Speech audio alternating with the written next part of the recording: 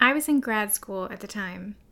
I remember the warm wood-paneled walls of the recital hall where we gathered, the blue theater chairs and parquet floors, the tall windows along one wall, and narrow stage at the front, large enough only for a Steinway grand piano and a few chairs and music stands.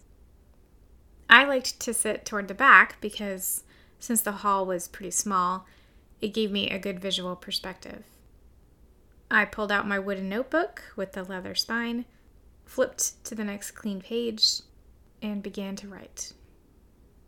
This is where I captured ideas and inspiration and revelations from teachers like Martin Katz, Graham Johnson, Victor Rosenbaum, Rena Sharon, Alice Parker, among others.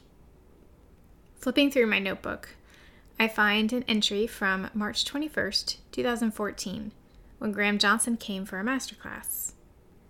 He was coaching a duo on a Schumann art song when he said, "Don't ever find yourself going through the motions. How can that engage your heart?" A few pages before that, I read notes on leading octave jumps with the thumb side of the hand, playing up staccati versus down, traveling on long notes, creating a French sound with finger pedaling, throwing the arm, wrist rotation, and creating a soft atmosphere with loose arms and relaxed elbows.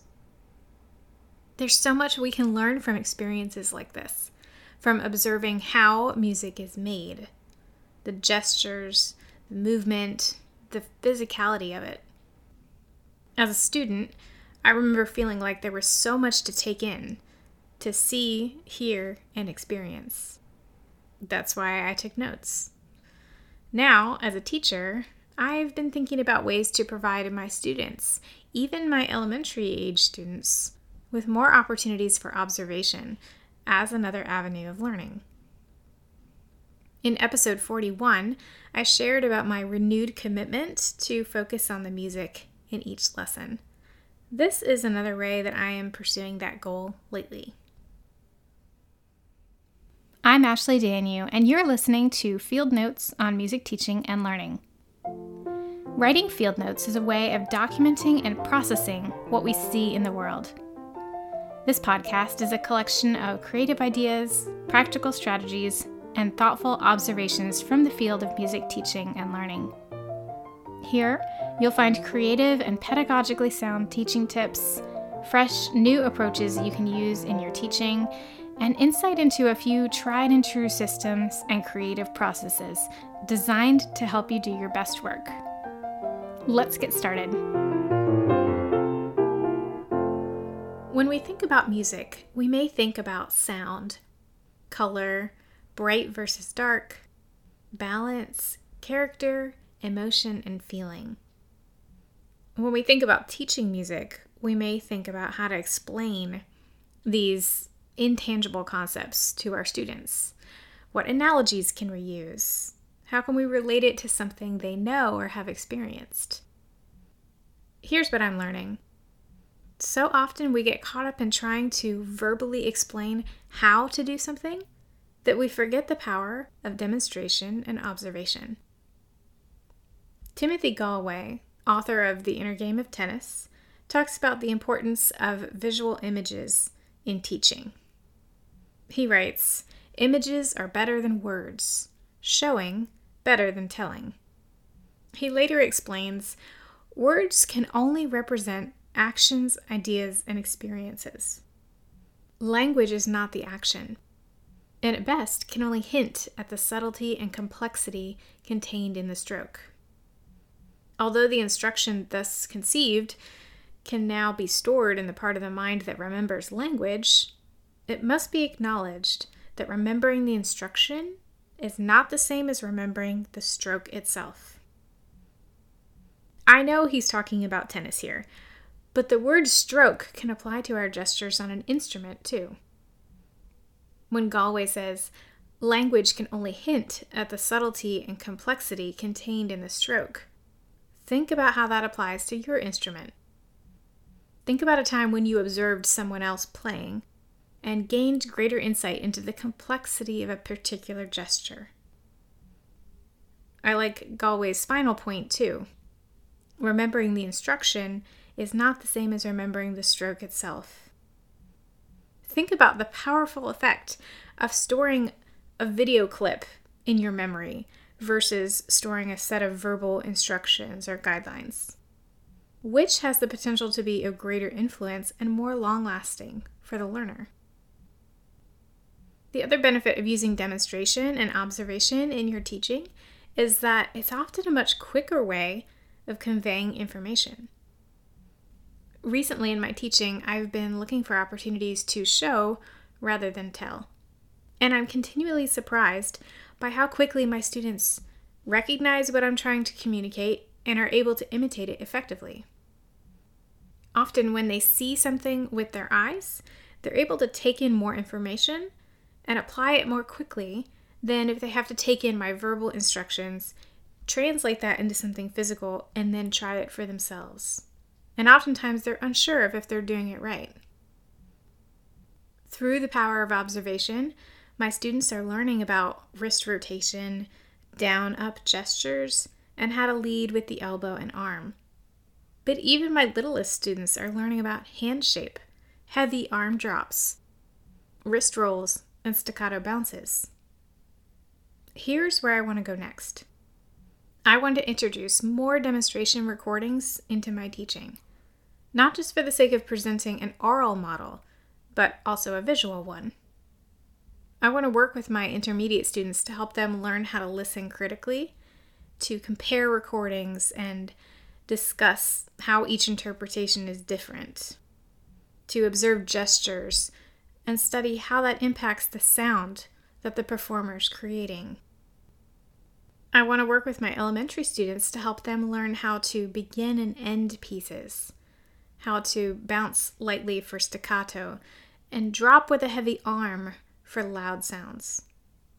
I want them to see other children their age playing their same pieces. I want to bring the masterclass experience into my private lessons. Group classes or studio classes are another good way to do this, and perhaps that's something that you've built into your studio already. I started offering monthly studio classes for my elementary and intermediate students and buddy lessons for my beginners a few years ago, but our schedule was disrupted when we moved online during the pandemic. Though I built in time for performance in each class, I found the focus was more on developing confidence as a performer than what students could learn through observation. Students were encouraged to share their works in progress as well, which gave us an opportunity to talk about practicing strategies, challenges, rewards, and different learning processes. We also used those classes as an opportunity to learn about listening critically and giving positive and constructive feedback. All of these things are good, but the difference between that experience and what I'm trying to do now is finding a visual and oral model for my students to experience. There's something powerful about watching a performance that truly serves as a model, an inspiration, and a goal. For my older students, I'm building in time for this in our lessons. Sometimes this is me demonstrating for them, and sometimes it's reviewing recordings in advance and choosing 2 or 3 to review together and discuss. For my younger students, I'd like to do more of this, perhaps once a month. I think it would be hard to do it more frequently than that. But I think there's also an opportunity to send demonstration videos to parents to review as part of the students' practice time at home. And this way, the parents have a visual and oral model to guide them. Now, I feel like I need to say a quick disclosure about this before we close today. The intention of providing a model or demonstrating for a student is not to highlight the discrepancy between where they are and where they should or could be. It's simply a tool that we can use as teachers to foster curiosity and careful listening, to highlight the visual aspects of music making, and hopefully inspire our students to continue learning and developing their musicianship skills. I want to close with one more quote by Timothy Galway. He writes, "When we plant a rose seed in the earth, we notice that it is small, but we do not criticize it as rootless and stemless. We treat it as a seed, giving it the water and nourishment required of a seed. When it first shoots up out of the earth, we don't condemn it as immature and underdeveloped, nor do we criticize the buds for not being open when they appear.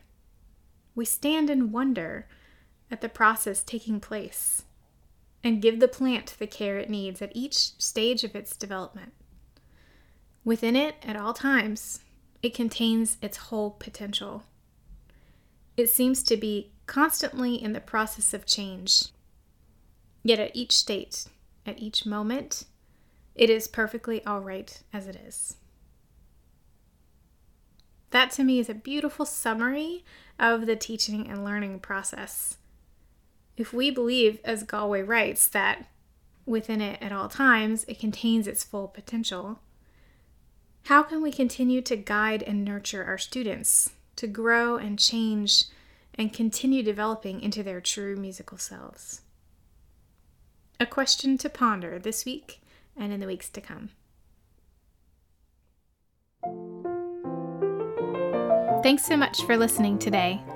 For written notes, related links, and more information on today's topic, visit ashleydanu.com/fieldnotes. You can find me on Instagram at ashleydanu.